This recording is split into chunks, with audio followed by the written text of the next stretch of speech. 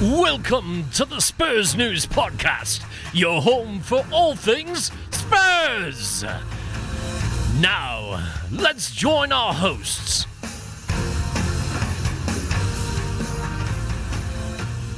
Hello and welcome to the Spurs News Podcast. I am one of your hosts, I am Sam, and I'm joined this week, and every week it feels, by Matt. How you doing, buddy? Yeah, you sound a bit disappointed about that, mate. Yeah, well, you know, I was made some certain promises when doing this podcast. Busty was mentioned and you don't fit the bill, my friend, but never mind, we're here. It's all good. Okay, so first off, let me apologise. We missed a week. Now, this was not a clever marketing ploy to make our fans come to us. Both of you who did that, thank you. No, this was actually more down to an error on my end. I had some technology issues, let's put it that way, on behalf of not having the technology anymore. But anyway, we won't dwell. I'll just say it was a few technical issues. My fault. We'll move on. This is episode 6. We've been covering the World Cup. What a wonderful thing that was. So, I want to actually kick off, if you don't mind, Matt. I want to kick off with Matt's stats. Yeah, let's do it. Yeah? Brilliant. Okay, let's kick it off. Everybody, sit back and listen for the man with the stats.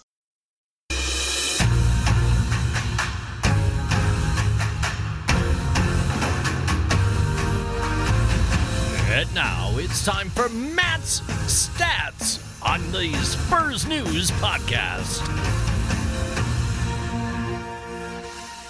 Right, okay, what I thought I'd do is, seeing as the World Cup's kind of been and gone now, Yep. and the season's coming up quite quickly, much quicker than I thought, I'm going to try to make them World Cup stats, but with a bit of a Spurs kind of edge to them, if you like. That's what I like to hear. Well, it is Spurs news, I guess, isn't it? Yeah. Well, it was kind of World Cup news for a few weeks, but yeah, we're bringing it back more Tottenham now. We all got caught up, didn't we? And it was a great World Cup, yeah. But during the World Cup, there was 169 goals scored, 12 of them being own goals, and also 12 of them being Spurs goals, which actually was the highest, which is fantastic. What, so of any club in the world, Tottenham players scored the most goals in the World Cup? We've had to share it with another club, unfortunately, Paris Saint-Germain, but... Paris Saint-Germain? Yeah, they got 12 as well. Well, there's worse clubs. Exactly. But we beat Real Madrid, who got 10, and Barcelona, who got 11. And the next one, the next Premier League one was Man United, which was 8. So we really... we smashed the other Premier League clubs, which I think is fantastic. Well, obviously. Obviously. Yeah. Yeah. Right, yeah, so that's a good one for Spurs. Harry Kane, as we all know, and if you don't know, then I don't know how you don't know, but he won the Golden Boot with 6 goals. Hooray! He got those 6 goals with actually 6 shots on target. He had 13 in total, but every time he hit the target, he scored a goal. So that's pretty impressive, isn't it? That's how afraid goalkeepers are. Exactly. Harry hits it, they just move. They just, go on, off you go, mate. It'd be like that Everton game the other day when the goalkeeper was letting them in. Did you see that? It's incredible, isn't it? Okay, just for anyone, just to interrupt quickly, mate. Just for anyone who's not seen this yet, look this up. It's hilarious. Everton have gone on a pre-season tour. They've arranged some game against a team in Austria, and it would appear that this team ended up being the equivalent of a pub team. And Everton have smashed them 22, 23 nil, I think, wasn't it? Yeah. I'm not sure what the final score was, but the goalkeeper of the other team got so fed up with his defenders not doing anything, he gave up. So every time Everton went through one goal, he just walked off. Go on in, put it in the goal. Can't be bothered go on in, can't be bothered to dive anymore. It's hilarious, and people have got photos and videos. It's brilliant. But anyway, sorry, mate. I just didn't. In case anyone hadn't seen that is hilarious. It's funny. You might as well have sat in the stands. I mean, it's just pointless in being there, really. Might as well sat there eating a pie like that bloke in the FA Cup last year. Exactly. Okay, mate. Yeah. Anyway, carry on. Yeah. So this 6 goals he scored obviously was the same as what Gary Lineker scored in 1990, but that total has only been surpassed once in the last 10 World Cups. And would you be able to remember who the last one scored more than 6 was? I'm trying to think. Can you tell me which World Cup it was? It's in 2002. In 2002? Yeah, he played for the team that won it. That'd be Müller. No, Ronaldo, the original Ronaldo. Oh, why did they win it in 2000? Yeah, they did. Yeah, They knocked us out in the quarterfinal. That's right. I'd repressed that. You repressed it. Yeah. Oh no, he was phenomenal player. Yeah. It's really funny as well, isn't it? You haven't said the original Ronaldo because there's been two just world-class Ronaldos over the years, isn't there? Which is hilarious because when Cristiano Ronaldo first came on the scene, I remember everyone just like, oh, well, what was he named after the other one? Who's this kid doing all these tricks? He'll never make it. And it's now got to the point where you've got to clarify the Brazilian Ronaldo. Because, the original one. The one that ate a lot after retiring. Yeah, the one with the stupid haircut. That's it, yeah. You had that arrow haircut. Do you remember that? Like, I think, wasn't it like, because you know, like most people, like for example, Alan Shearer, when you start going bald, you lose that bit of fun. His was just the reverse of it. He just had that bit and nothing else. Yeah, he was like bald-headed, but this one like hair like arrow. I think it helped him heading it, or help which direction to run. Maybe it just helped people that crossing the ball in, like cross it in, aim for the arrow, and then he'll score. Like. Do you know what, mate? I think you could be spot on. That's what it was. He was some player, though. He was, it wouldn't. They did a few montages with him over the World Cup, and you kind of forget just how good he was. He was a hell of a goal scorer, but you forget everything else when he used to just run at defences. He was phenomenal. Yeah, no, he was awesome. First time I ever watched him play, he was playing for PSV under Bobby Robson. Oh, that's right. Yeah, I remember that. There you go. I'm showing how old I am now. Wow. And I watched him play. He was like 18 or 19, and that Mbappe is like a clone of him. Yeah, you're right. You see him just run, and he hits it, and when he hits it, it stays hit. Yeah, you know? Yeah, you're right. They've got that physical presence to them as well, haven't they? Yeah. Frighteningly good player. That he's good. Anyway, sorry, mate. I was off reminiscing. Then I was gone. You see, that's the thing, because we're not going to podcast for 2 weeks. You know, we're sort of going off on tangents every couple of minutes. But I will. Yeah, anyone listening, just kick back. This is going to be a long ramble ride.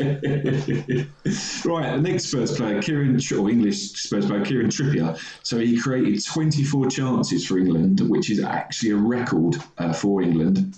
Wow. It broke the record that's been held since 1966 when Bobby Charlton created 18 chances. Wow. So that just shows you how phenomenal Trippier was at that World Cup. Awesome. He was really good. I mean, I think we've had this discussion, haven't we? Didn't they say that they were going to hold his contract talked up until after the World Cup? Yeah. Oh, his agent must be rubbing his hands in glee. Oh, I feel so bad for Daniel. And it's rare I feel bad for Daniel Levy. But before that World Cup, he's like, okay, I've tied down Sanchez because he's going to impress and he's only 21. Yeah. I've tied down Harry Kane. Now, whether it's announced or not yet, I'm told that Ericsson and Dele were both tied down. He probably walked away from that thinking, job done. I have done my best, Those are the kids that are going to shine. And he sat back watching Trippier absolutely pull teams apart. And he's probably got his phone there and it's like Trippier's agent just ringing. So just ignore him for now. Yeah, just stick it on ignor. I'll just change my voicemail to, the stadium's expensive. No one better ask for a pay rise. Leave your message off the beat. Leave a message off the beat. Yeah, well, Trippier and Davies, both fullbacks, who were kind of our number 2 fullbacks really until the last season. Both of them were in line for discussions over new contracts. His Trippiers is going up, definitely. Trippier's going to walk back into pre-season training like an absolute pimp, like dragging one leg. Hey, what up? Anyway, sorry. Well, so when Dele Alli scored his goal against Sweden, he became the second youngest player to score for England at the World Cup finals. Michael Owen. Yeah, Michael Owen's. Have a stab at Michael Owen's age? He would have been 18. And how many days? Oh, bloody hell. 264. Oh, close, 190. So Michael Owen... so close! Yeah, so Michael Owen was 18 years, 190 days, and that was when he scored against Romania in the 98 World Cup.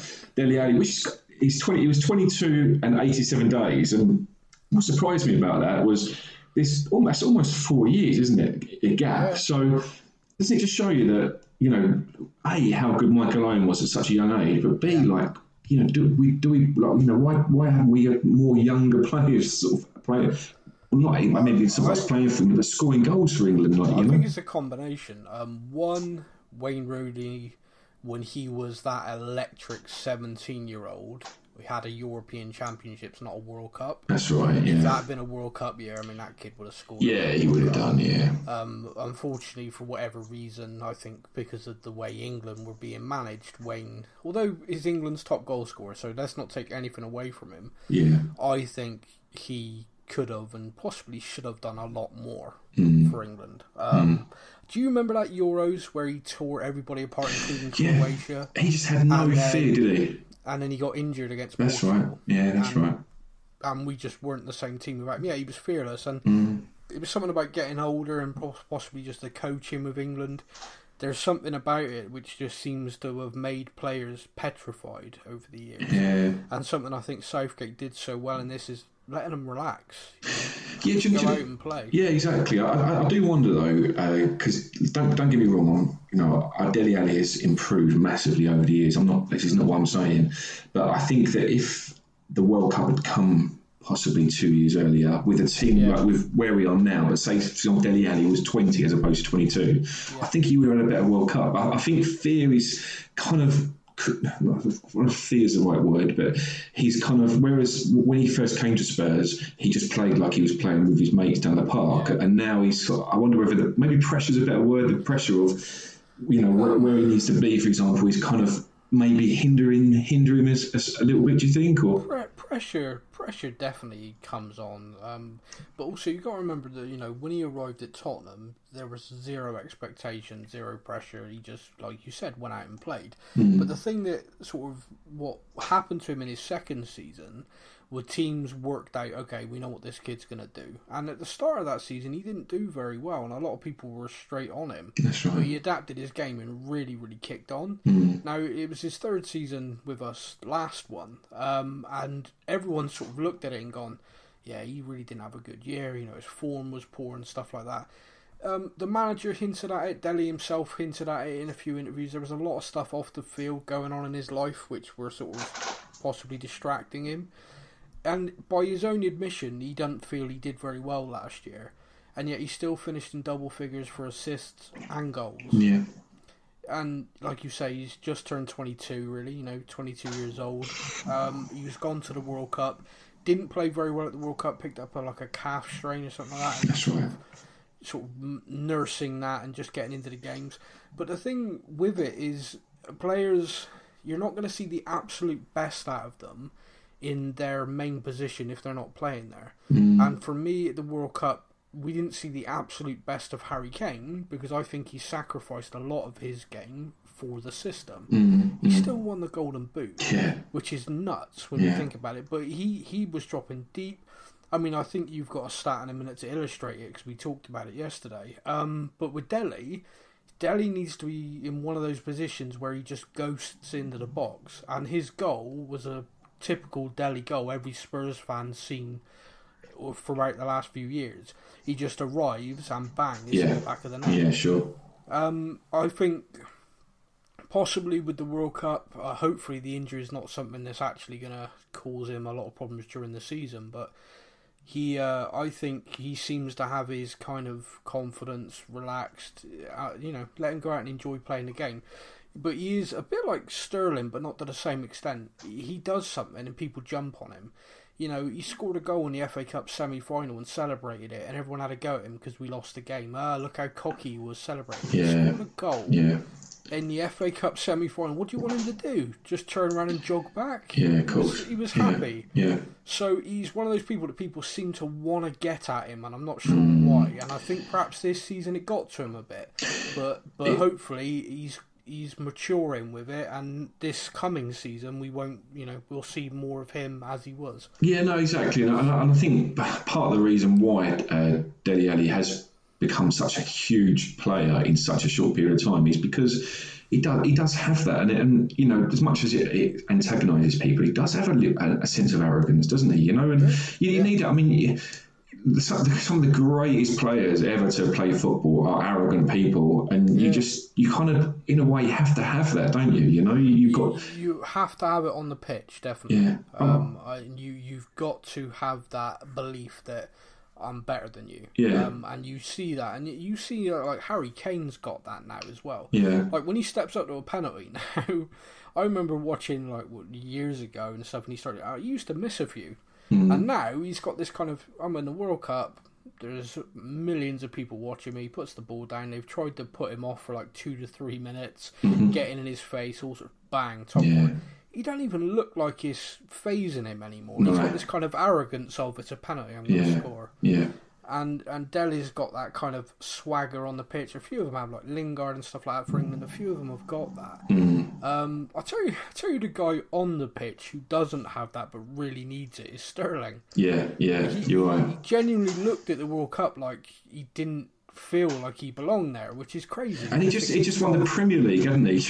Yeah, you know, the kid's got all the ability, but again, it could well come back to this press attention on him, which is, you know, he's got everything. He's got all of the tools that should make him probably England's biggest threat, and we created a system where he was the main threat. And unfortunately, you know, if he'd maybe got a goal early on, or perhaps, you know, something, it could have been very different. But he looks like a player who, when he's back in that Man City shirt, he's going to be sort of strutting his stuff. Yeah, sure. So yeah, we'll see. We'll see what happens. But focusing on Dele, I hope this season we'll see the cheeky grin a lot more and the Fortnite dancing, whatever the hell that is. See, this is why we need some of the younger people on our podcast, don't we? Because me and you, it's just gone completely over our heads, isn't it? Oh, massively. I have no idea what that is. My daughter's 9 and she keeps asking if she can have it, and I keep saying no on general principle that no, I don't know what it is. No, you're not playing that. No, the boys at school are playing. I don't care. You're going to have to relent. You're not having it. You're going to have to relent at some point, Sam, I'm afraid, mate. I have no idea. I'll have to find out what it actually is. But at the moment, all I know is loads of footballers are playing it and they copy the dance from it. That's about as far as I go. Either that or the other one is the floss. Like my little boy at school, everyone does this. That's from Fortnite. Oh, is it? Oh, okay. Oh, there you go. Again, I don't know. Anyone listening, people are probably listening to this thinking, wow, how old are these guys? I'm 35, all right? I'm only 39. What we need to do is, if anyone that is listening that's on Facebook as well, any youngsters, just kind of educate us, please. Yeah, drop us a message. Yeah. Like a link or something with an idiot's guide to Fortnite, just so I can kind of work out what the hell's going on, and maybe I can let my daughter play it. Yeah, someone tell me if it's appropriate for a 9-year-old. I have no idea, man. It just makes me laugh. And the thing, like I say this quite a lot, is, you know, find some joy in what you're doing. If you're supporting a football club, find the joy, enjoy the good times, because you ain't going to win every game. You're not going to win every trophy. No. So when you score a goal, celebrate it. Just enjoy it. Celebrate it. Absolutely. I never understand this kind of joyless, it was only so-and-so. You only scored against it. Nah, man, shut up. Find the joy. Just enjoy it. I always remembered, I used to, like, my brothers are all Spurs fans. I always remember one of my brothers, out of principle, wouldn't celebrate if we scored a goal because he was thinking that we were going to lose the game. So he's like, well, there's no point in me celebrating. And you just think, what a joyous attitude to take, you know, even if we do lose. It's a goal. That's what we see. Yeah, so. I went to a game, and it was a few years ago now, and it was during the dark days. The dark days. Pre-Pochettino. Pre-Poc. Pre-Poc, I love it. We were playing Stoke away. And I think it was like 4-0 at half time. I can't remember. We were getting hammered. Yeah. We were awful, you know. We were absolutely awful. So I was in the stands, the away stands with my brother, and these guys started saying to everyone, right, next time we get a corner, we're going to celebrate like it's a goal. And we're like, what?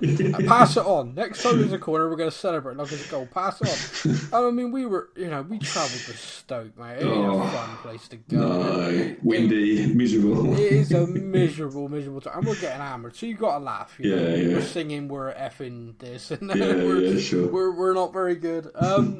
So yeah, we got a corner and we celebrated it like it was a goal. Now, we were having a laugh, you know. We were just like, we got to do something to entertain ourselves. Stoke fans applauded it, laughing their heads off. But what I've noticed since then is the effect that had on our players. Okay. Because I've now since seen this video of it. They're all looking at us like, really? What are you doing? Yeah, what are you doing? You're basically mocking us. Now, come on, guys, you were playing crap. You got to deal with that. But no, it was away days. As away days goes, that was just a dark day. Yeah, I bet it was. Yeah. Oh, see, I'd repress that. Yeah, let's just like click our fingers. Let's pretend those. Yeah, that didn't happen. Back in the night. You have more stats because there's one stat you haven't said yet, which I think a few people need to ram down over people's throats. Which one's this? It's to do with Harry Kane. Oh, what, covering the most ground? Yeah. Yes. Give us these details. Out of all the players, he covered the most ground and ran the most distance out of all the England players. So it just shows you. And I think part of it, I think Jesse Lingard was second after him. But I think part of it, because when I saw this stat, it goes back to what you said about having to sort of change the way he plays for England, because you notice he had to come back quite a lot more, didn't he? You know, yeah, big time.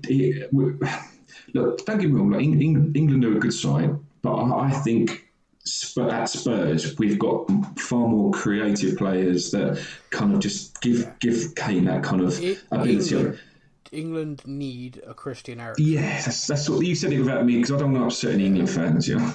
No. Well, we do. There are a few players. Now, I had a long conversation with a Gooner about this, who said, genuinely, Jack Wilshere currently is the only England player he could think of who has that ability to pick a pass. Now, forgetting the fact that I hate the little weasel shit, forgetting he's at Arsenal and now he's at West Ham, which is brilliant. Oh, God. My Gooner mate did have a point. Okay, now this is going to be rare I said that. If you look at English midfielders, we are lacking creative. The fact of the matter is, if Jack Wilshere is the best option for that, there is something seriously wrong with our midfield options. But he is correct. The only other natural playmaker ability to pass the ball player I can think of for England midfield is Harry Winks. Yeah. Now, that kid, unfortunately, last year had a terrible time of injury. Now, I am hoping and praying to every god that I have that this year he has an injury-free season, because I still think there is a big future for Harry Winks. I really do. But the kid needs to stay fit, you know. But otherwise, he's just going to have a question mark on him all the time, similar to like Jack Wilshere has. Yeah. I think if England can find that, I think Southgate would change the system slightly. I think he created a system with the players he had to try and get the best for England out of that, and he made Kane the captain. And you watch Southgate after every game, he went over to Kane, he gave him a massive hug after every game, if he scored, if he didn't score. The reason why Southgate was doing that is because he knows that Kane was running himself into the ground. Yeah, sure. Yeah, exactly. And you know, Kane knows it. Like at the Euros when Kane was taking corners for Roy Hodgson. Kane's a team player. He's doing it. He didn't turn around to Roy and go, "No, you owl-looking idiot. I'm the striker.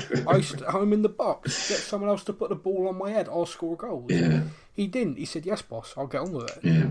And he did it to the best of his ability. But that's what, you know, that leads into what we were talking about earlier, though, Sam, when it comes to, you know, talking about arrogance. Like, I think, like, you have to have a certain level of that, and I can imagine now, if it had been Roy Hodgson manager and saying to Kane, take corners, he would have said, "No, I'm in the box. Right, I'm not taking the corners," you know. And I don't think that's not him. You know, that I don't think that's him being wrong, you know, or undermining the manager. It's just that he's, as he's, you know, 2 years down the line, he knows what he's best at. He knows what he's good at, and he knows it. Like you say, if put me in a box, so I can score ahead. I mean, the game against Tunisia, I think we discussed this in one of the previous podcasts. That second header he scored, not many players would score that. You know, it was on a sixpence almost. You know, and he knows he'd be wasted taking corners now. And genuinely, I think he would say that if it was the same situation now, he wouldn't take them because of a certain level of arrogance, I think. Yeah, and also Trippier's awesome. Yeah, exactly. Yeah, exactly. Do you have any more stats? I do have a couple. Just one that might cheer us up a little bit after the disappointment of what happened. Again, it's one that most people know, but it's just nice to remind people of it. Eric Dyer, first England player to score a winning penalty in a World Cup shootout. Fantastic. And the big one, Hugo Lloris, first ever Spurs player to captain his country to World Cup glory. A fantastic achievement. Yeah. I was very, very happy for him. I did have to just hide my head in shame when he had a moment. I don't know what happened there. That's right. I Yeah, have no idea what he was doing. yeah. But yeah, That's Hugo for you, isn't winning it? the World Cup, bringing it back. Well, I mean, yeah, fantastic. I've seen a couple of I've read a couple of articles that he's done a couple of interviews, and he's saying that he thinks that what's his achievement and what he's done, what he's learned, will really benefit Spurs next season. He said he thinks he can bring something different into the dressing room that could really push us on to hopefully, fingers crossed, winning them some kind of trophy next season. A winner's medal is what he's bringing in. Yeah, of course, yeah. I wonder if you can just borrow the World Cup just for a couple of days, and then you can just all kind of just look at it. And do you know what? I don't think that'd be a good idea. Don't you think? No. If I used to play rugby to a certain level, and there's nothing worse than not winning the trophy and then some git playing it past you. So yeah, as a professional athlete, I'd imagine that's going to be pretty raw.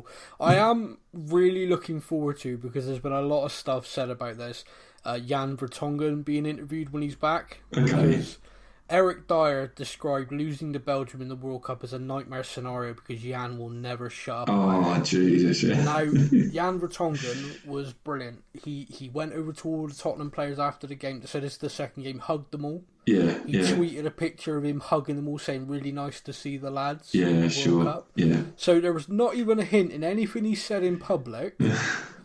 And then I'm watching one of these Insta videos of Dyer because he's going on holiday, and he's got a WhatsApp message, whatever, from Jan, and he just did the double.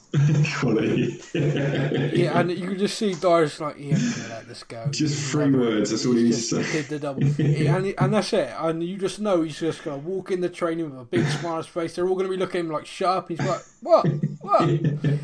Yeah. And then you just get Hugo interrupt him going, I actually Yeah, won and the then, one. then Hugo just slams his medal down on the table and goes, right, everybody, let's get on with it. This is conversational. Yeah, I don't know if you were with the Belgian team, because obviously there was a lot said about the amount of Spurs players at the World Cup. Yeah.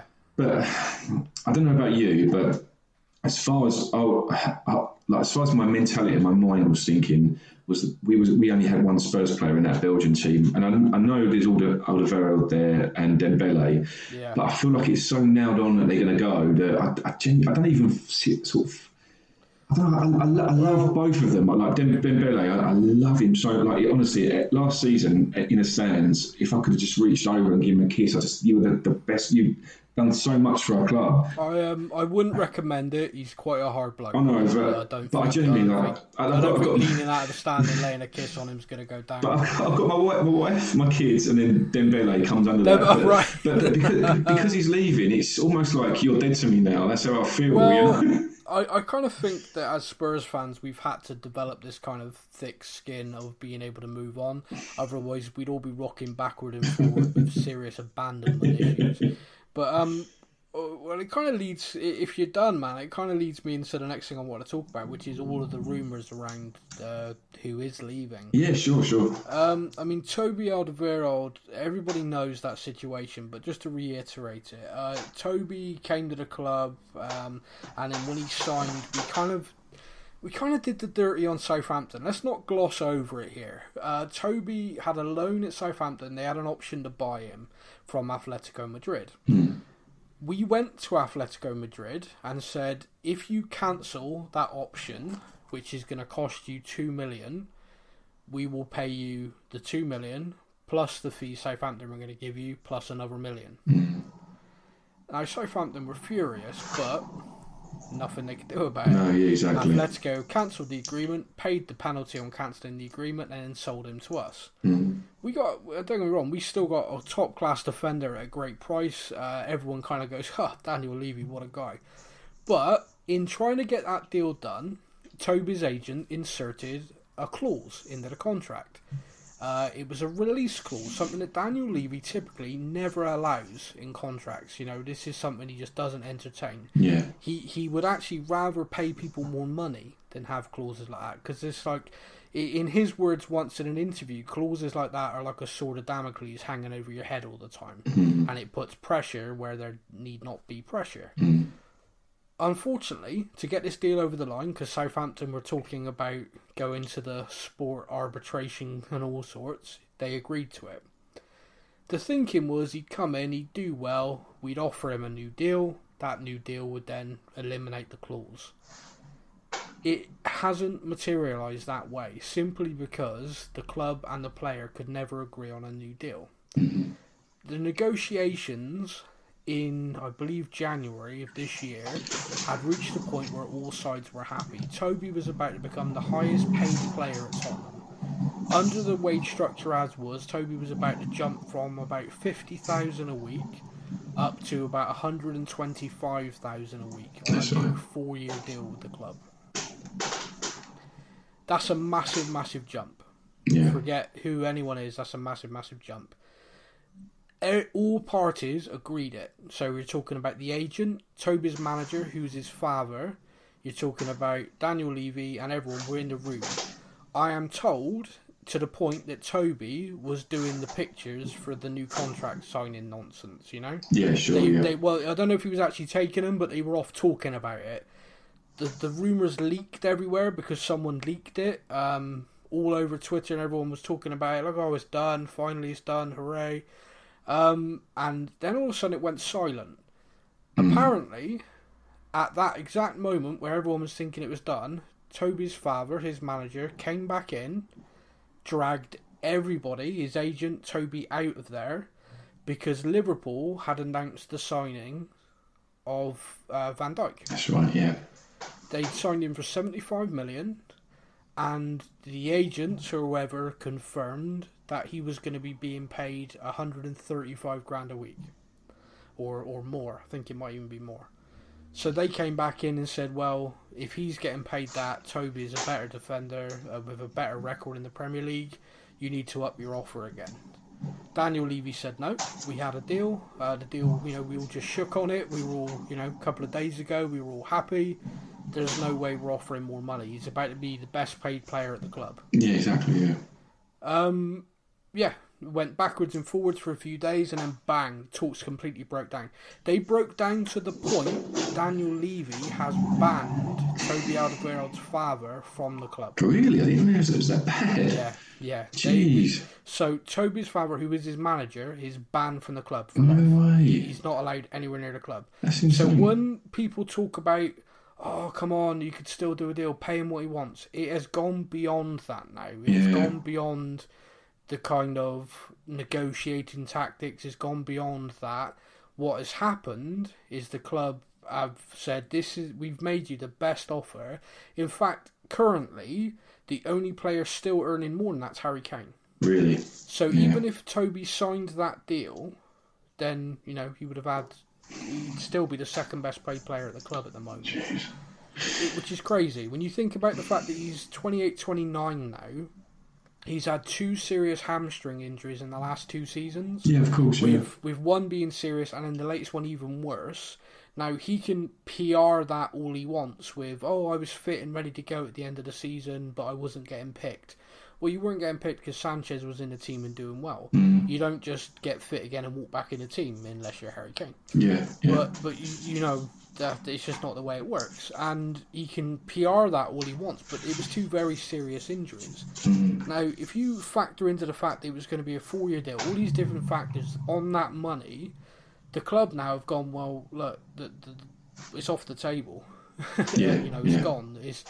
So he's in this position where he's got 1 year left on his current deal, but we have the option to extend that for 2 years. And now if we do that, it activates a release clause next summer, which is 25 million. Then he'll be another year older, so I mean... Yeah, all of a sudden, you have to kind of start weighing up who holds the cards here. Yeah. Now, Manchester United want to buy him. The player would happily go to Man United, but hilariously, Man United won't pay him the wages he wants. They've told him, no, that's too much. And I've basically offered him what Spurs did. No way. Yeah, now it goes on from here. Now, Man United are basically saying the reason why they won't pay more is because of our demands for a transfer fee. So Man United would be willing to pay 50 million for him, right, and would match his wage demands if they could pay that. But we as a club are saying, no, we want closer to 75. Yeah. You know, Van Dijk went for 75. Toby's a better player. Yeah, definitely. Toby's agent is trying to argue, no, lower your price. And they're saying, well, no, you told us that he's as good a player as Van Dijk. Yeah. So we're going to demand the same fee. And you are stuck in this awful situation now where the player is kind of damned if he does, damned if he doesn't. If he stays, then he is going to be used by Pochettino. Or Poch's going to talk to him and say, look, if you're staying, then you need to be committed.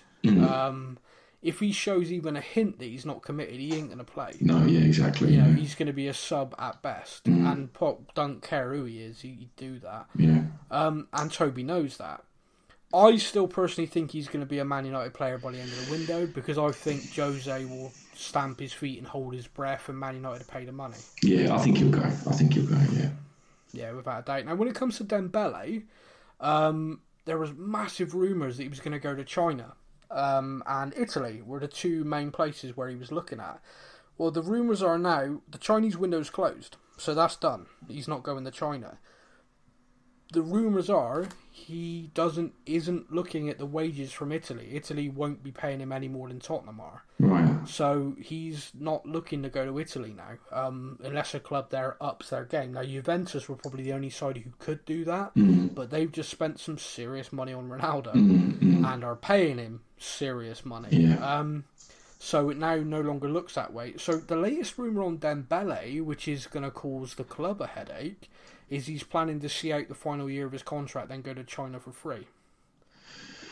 Now, from a Spurs point of view, Daniel Levy hates that. He would always much rather sell a player, here's an extension. So what happens there is going to be very interesting. The World Cup's just happened. Dembele's agents and everyone's going to be back in touch with Spurs now. I wouldn't be surprised to see him sign an extension, and then when the Chinese window opens, he moves to a club in China. Yeah, I mean, like the problem I've got with Dembele is like I said, he's been absolutely phenomenal for Spurs, and I've absolutely loved him. He's been what we've needed almost since I can remember supporting Spurs. That kind of holding midfielder that just gives the rest of the players some breathing space, and can hold the ball, can find a pass. But I kind of feel like, I know we've had conversations about it and you've alluded to it, but his fitness is starting to sort of deteriorate, I think, or his physicality, his strength is deteriorating. So we haven't if we kept Dembele for next season, we haven't got anywhere near the Dembele we had 2 years ago, have we? No. So I kind of part of me is kind of like, we just would like him to go. Like, let's just go on a higher. You've just done so much for Spurs, and we love you to bits. But saying that, if we do, if what you say happens, I can't see him being with the way he's sort of the way he's deteriorated now. You can see I can't see him being a first 11 starter anymore. But then could he be a player that we could, if we're playing a game and, for example, we're 1-0 up with 20 minutes to go and we just need to tighten the game up a bit, he'd probably be a great substitute to come on, and maybe that's the role he could play for next season if he does stay. Yeah, and help develop and bring players through, which he seems. I mean, don't get me wrong, he seems to very much like the club, and I don't think he. If Daniel Levy sat down with him and said, "Look, I really don't want you to run your contract out," I'm sure there's probably something that they can do, or an arrangement they can come to. From the player's point of view, though, he's looking for his final payday. He is ending his career. Yeah, of course. In China, he will earn bloody good money, and if he goes there on a free, he'll earn even more money. So. Yeah, it's going to be a bit of a trade-off with that, but that's the latest with regards to him. The one that was kind of nailed on, 100% going to leave this summer, was Danny Rose. And it's all gone very silent on that. The lad has given a lot of interviews whilst with England about depression and the problems he's faced. The last thing I heard with regards to Danny Rose was that the club were willing to sit down with him, which 3 or 4 months ago wasn't the case. The club weren't going to go and, you're off, we're done with you. I don't know whether perhaps him coming out with that softened a few people to, oh wow, maybe we will have a chat rather than being angry at you. I don't know, but that's the latest. Yeah, I mean, I don't think he's played the sympathy card. I think we've had loads of conversations about Danny Rose, haven't we? And what he did was wrong, right? He knows what he did was wrong. He's admitted it afterwards, hasn't he? But I just feel... Never apologised, by the way. Not that I'm angry and bitter about it, but he's not once apologised. And he has actually put more stuff on it over the World Cup by saying things like things go on behind the scenes in a football club, and becoming a footballer at this level is not all fun and games and stuff. Well, since 17 he's been signed with Tottenham. He's talking about us. Someone said the other day, whenever his book comes out, he's going to make some money, but perhaps that's just me being cynical. It's a really difficult, and we've just been talking about Levy and how what Levy's like. He doesn't suffer fool's gladly, does he? You look at the thing that happened with Harry Redknapp. The finer details I'm not 100% sort of on top of. But from what I understand, while he was being touted the England job, Levy offered him a long contract, like 4-year contract, sign his contract, stay with us, and he'd rather hedge his bets. And he said, I'll sign a 1-year one or something. And then when he didn't get the England job, he's like, I'll have that 4-year contract now. And Levy was like, do you think I'm some kind of mug? and that is Levy, isn't it? And sometimes, most of the times, I think it really benefits us because we've just got some fantastic, amazing players cheap, and we've sold some awful players for a lot of money. So it's done us a lot of favours. But on the other hand, I think the Danny Rose situation is possibly one of the negatives of it, And well, the Danny Rose thing, I can see it going either way still. If a club comes in for him and he wants to go, I think the club aren't going to stand in his way. I don't think. And I think if we'd been able to sign Sessegnon, I think he'd have been out the door with a bow on him. Yeah. So the club are going to sit down with him. That's the latest on it. So it'd be interesting to see what comes of that, because Danny don't think he gets paid enough. Remember? So. Yeah, and he has to. I know we haven't signed anyone yet, so he's obviously not been on Google much, has he, this summer? No, not yet. Yeah. So hopefully he's having a nice holiday now.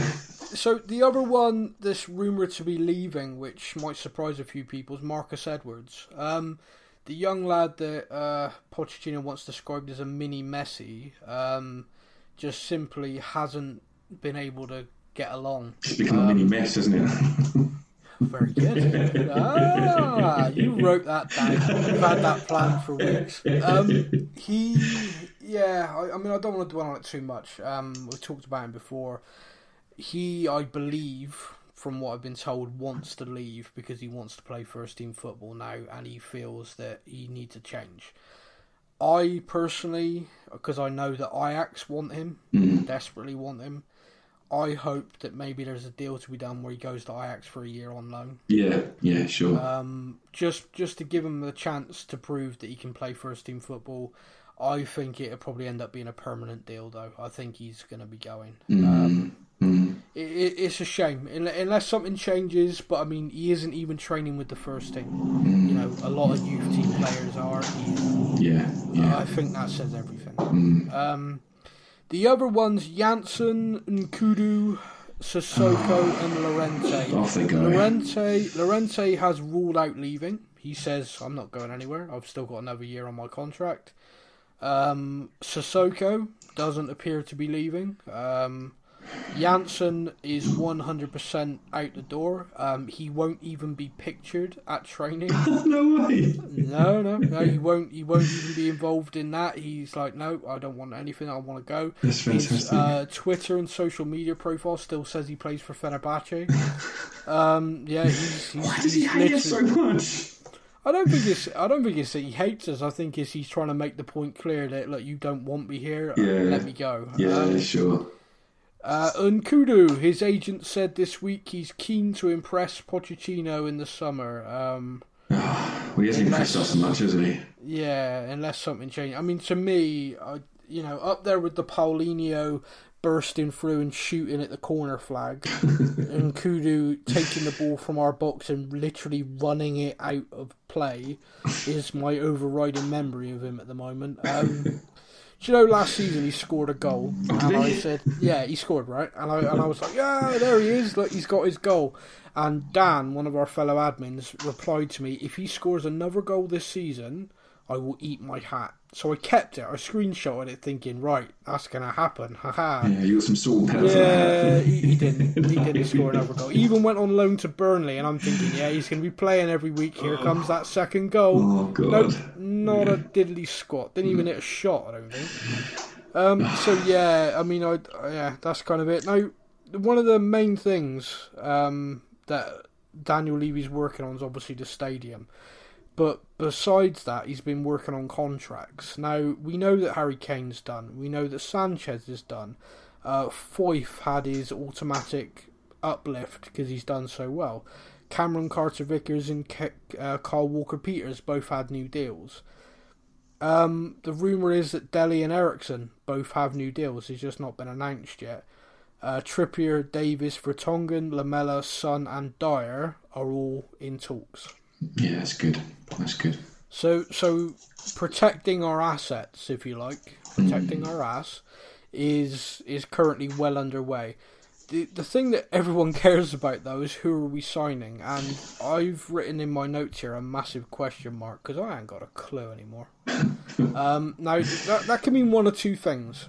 That can mean, one, we're not signing, we're not even looking. We're kind of not doing anything. Or two, the club are doing a bloody good job of keeping it under wraps. Mm-hmm.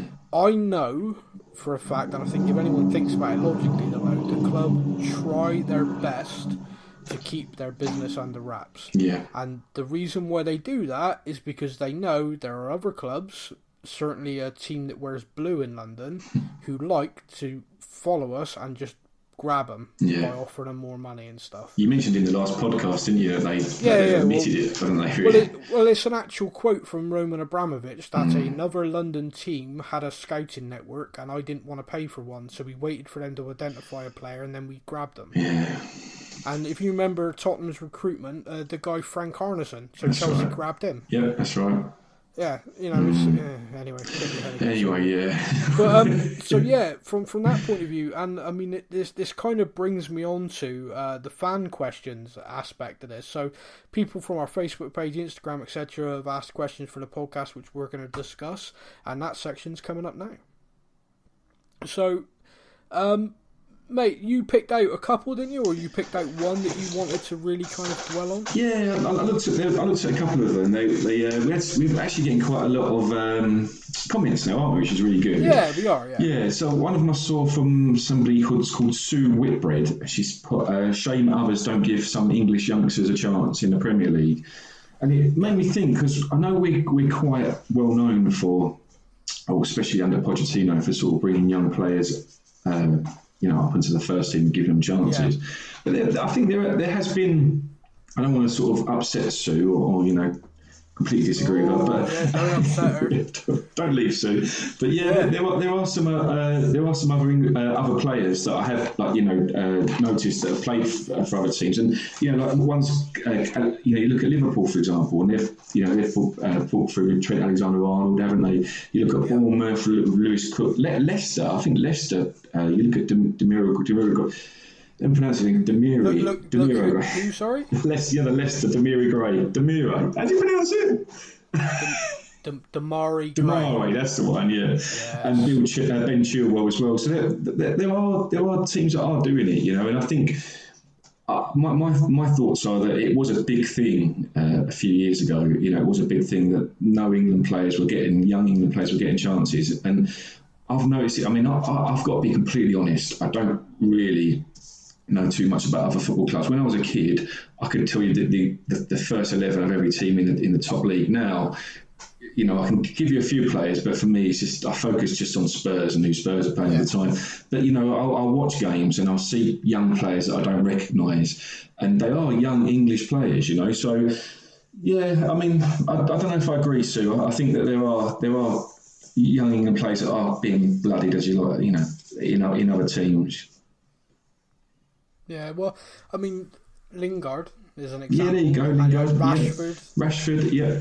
And they're coming through at the very, one of the very top clubs. So yeah, there are examples. I think where the difference is years ago, you'd maybe see two names a season from a club. Mm-hmm. Now it's rare, so these names kind of stick out. I mean, Rashford and Lingard have been the kind of players coming through at Man United for the last 2 to 3 years. Mm-hmm.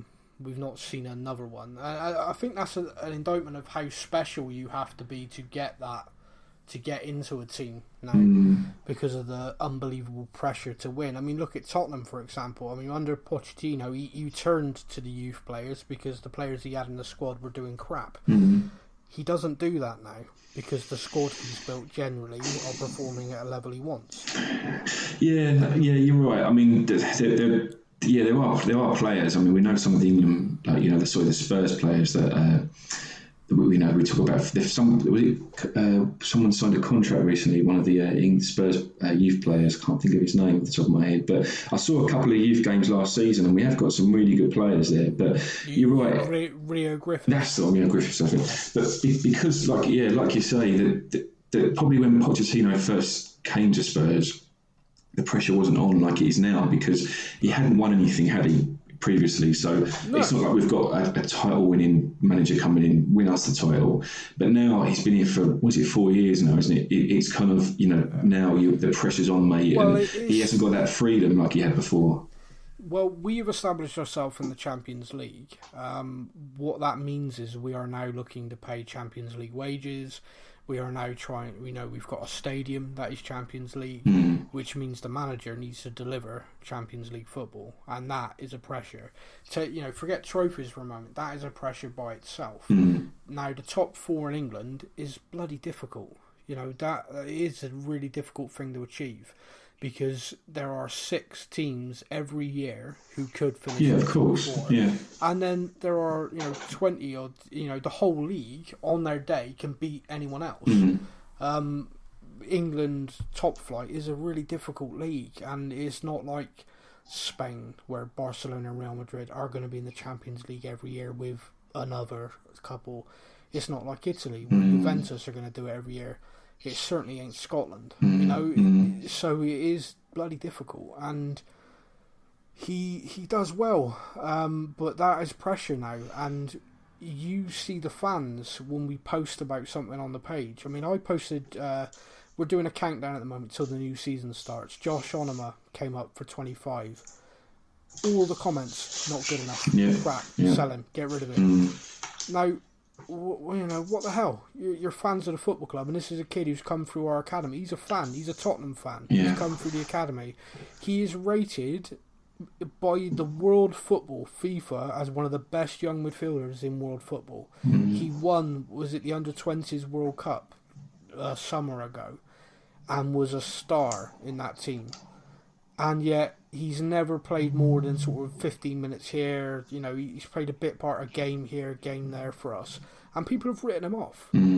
Now, Harry Kane went on all those loans, and I remember when he started getting picked for the team, and I mentioned this on the page, and there was a person who commented that day, and I won't name them, and he said he's overweight, he's rubbish, he'll never, he might get a couple of lucky goals, but he is never going to take us to the top 4. He's not going to win us anything.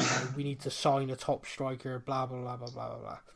That same person, to this day, still comments on our page. And I see on a regular basis talking about how great Harry Kane was and how he supported him from the start. I laugh to myself because that's just people. That's the way it goes. But when I see people writing kids off straight away, and someone said on the page the other day, well, I can only judge on what I've seen. Yeah, okay, that's fair enough.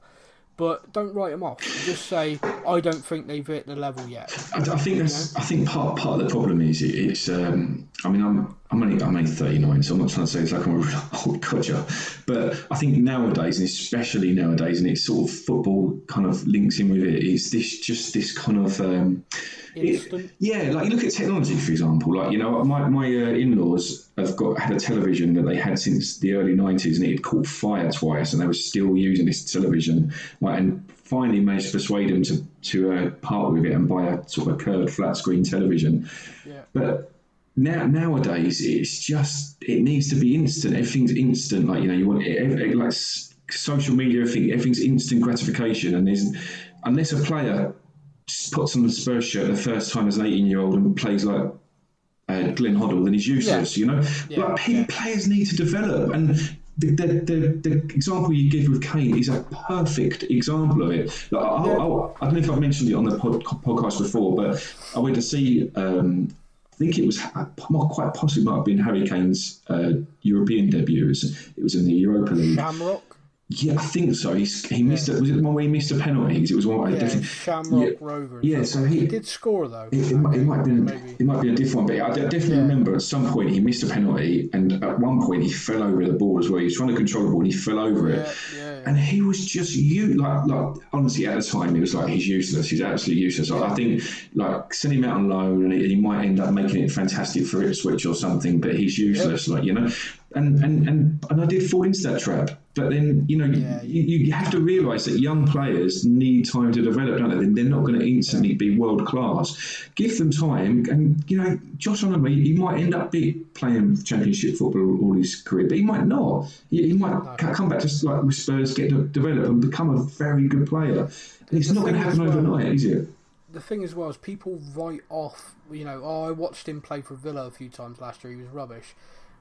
Anyone who watched Harry Kane on loan at any point would never have gone, he's going to be one of the best strikers in the world. Yeah. Nobody. A friend of mine's a Millwall fan, season ticket. They loved him in Millwall, genuinely. And the reason why he loved him is because they said he just got on with it, just played.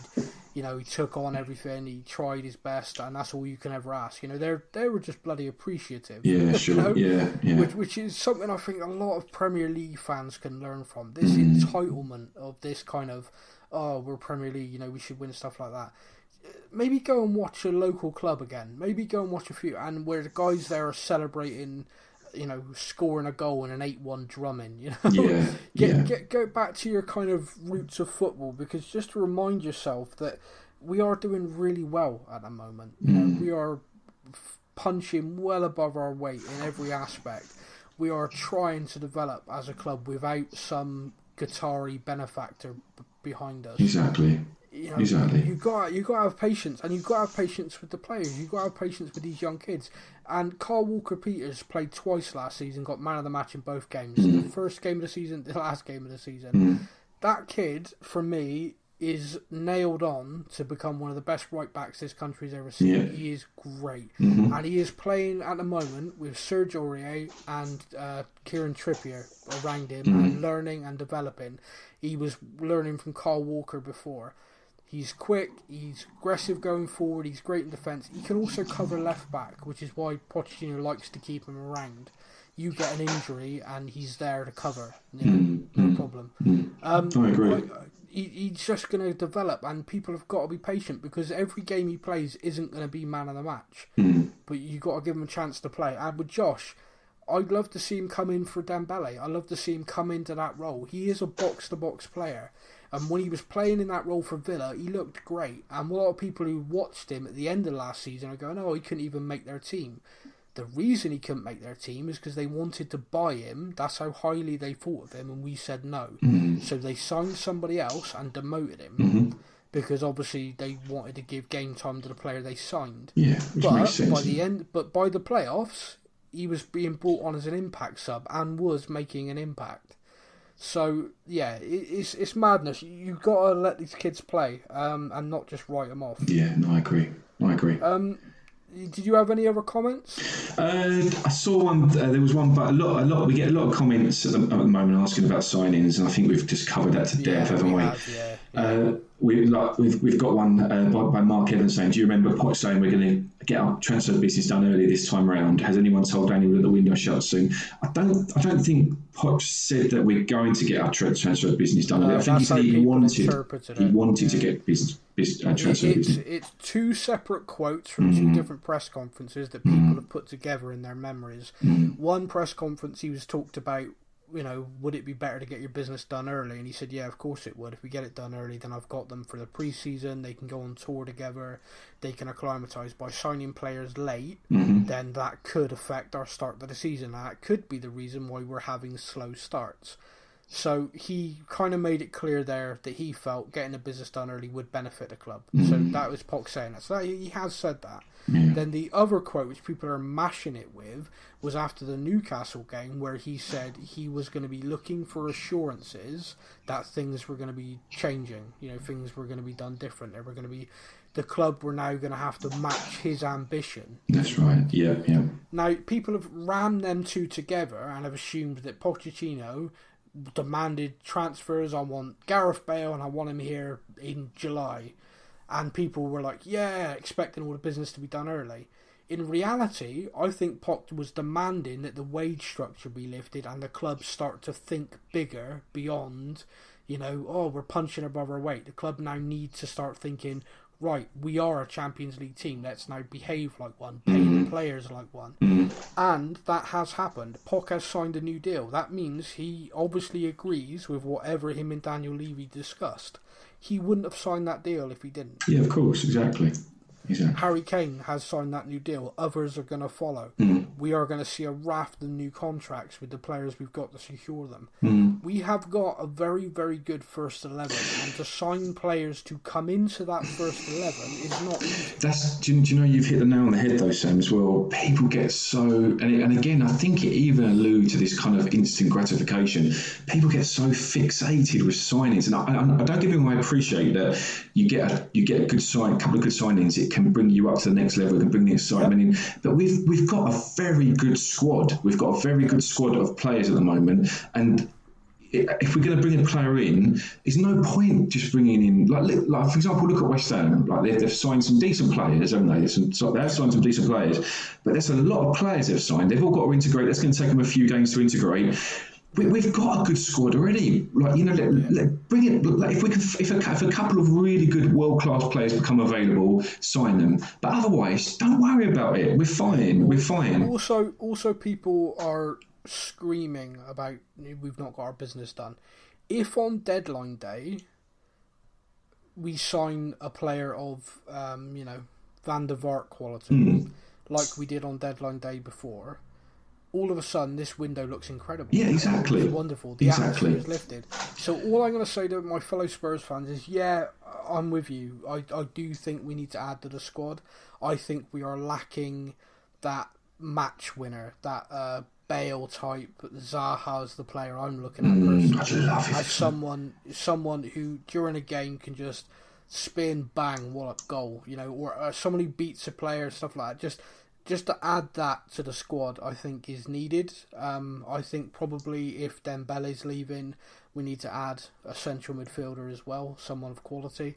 But it's going to greatly come down to how Poch wants to play this season. We don't know how we're going to play. Exactly. The last 3 years, we've started with different formations. So he might well be planning a different system this year. We don't know as fans until the season starts. We do know in the first pre-season game we won 6-0. Lamela got a hat-trick. Yeah, there you go. So clearly Lamela's going to be scoring 30 this season, obviously. There were lots of other comments from people over the last couple of weeks. A big thank you to all of you, but I'm not going to name any more.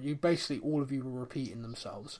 So thank you for the questions. I hope we've talked enough about the transfers and things like that. There was something else news-wise you wanted to cover. Yeah, just a couple of things. Just one thing very briefly. It's absolutely grinding my gears every time. Every year we bring out our new Spurs kit, and because we've got the AIA logo that's red, people get really upset about it. That's the colour of the logo. They've either got it red or white, so they're not going to change the colour of their logo. So obviously, if it's in white, you wouldn't be able to see it on the home shirt. So just and how many people realise that the initial colour that Tottenham wore was red? Yeah, it's a sponsorship. It's not. We've not interwoven a single thread of cotton into our shirt apart from the sponsorship, whose logo is red. So just chill out. Every year, it's almost worth having AIA for the rest of our lives. Oh my god, just to see about. Yeah, no, I'm with you. That is crazy. Right, and the second thing I was going to say is just something I saw on the I saw on the news article, obviously with the stadium almost completion now, it looks absolutely amazing. Just the buzz I'm feeling every time I think of going to that stadium. But they put a picture of the new press conference, which press conference room. Sorry, that looks a lot bigger than the old one. I don't know, did you ever get a chance to go to the old, like, do a tour of the old stadium? The White Hart Lane tour. Yeah. No, well, it was small. It was very. Yeah, it was tiny. It actually felt kind of really, really enclosed, didn't it? You know, and I guess maybe that kind of added to the general kind of feel of when you're having a press conference. You know, you're surrounded by people. But this one looks a lot bigger and obviously a lot more modern because it's a bigger stadium. But we when they the year that our last season of White Hart Lane, I wanted to make sure I did the tour. So I took my little boy with me, who was 4 at the time, and you go around any of the stadium, and the tour guide took us into the press conference room, and he told us about. So I don't remember a couple of years back when you probably will remember because it was a great result when we beat Man United 3-0. Yes. Oh, what a game that was! It was like 3 goals in like 6 minutes, wasn't it? I think Lamela scored. But anyway, at the press conference afterwards, a reporter, I believe it was a Spurs reporter, asked Louis van Gaal if he regretted not joining Spurs, because I know before he joined Man United there was talks about him joining us, wasn't there? Yeah. So apparently he called the question pathetic, got really upset about it, called the question pathetic, and his retort was, and he said he was glad he turned down Spurs for a bigger club, to which the reporter said, yeah, so are we, mate. You stay with Man United. Yeah, subtle. Yeah, but honestly, I just, like, we had Pochettino at the time, and I understand that we're still trophyless, but even now, I take Pochettino over Van Gaal every single day of the week, you know. No, I agree. It was funny enough that when we went on the tour, it was in the new year, and that weekend we was playing Chelsea, and that's when we beat them 2-0, and Dele Alli scored those 2 headers, a bit like the goal he scored the other week in the World Cup. Yeah, very much so. But in when we was on the tour, the tour guys, so we went into the home changing rooms, and they said that treat the changing room with respect. You know, be careful. Don't sort of knock anything over anything. And if you want to go into the showers, then take your. Actually, they have these little blue cover things. You know, you get them when you go to the gym. Cover your shoes in these blue cover things, and then go into the shower bit there.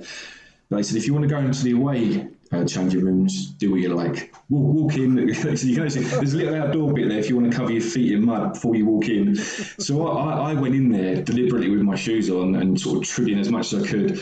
And I'm kind of hoping that somehow some kind of negativity that I put towards that away stadium helped win the. Feel it was you. You did that. I put the bad vibes in the changing room. Brilliant. I think they call that fart box. But anyway, moving on. The only other thing I've picked up in the news this week was confirmation of something we've talked about on the podcast, which is about Sonny.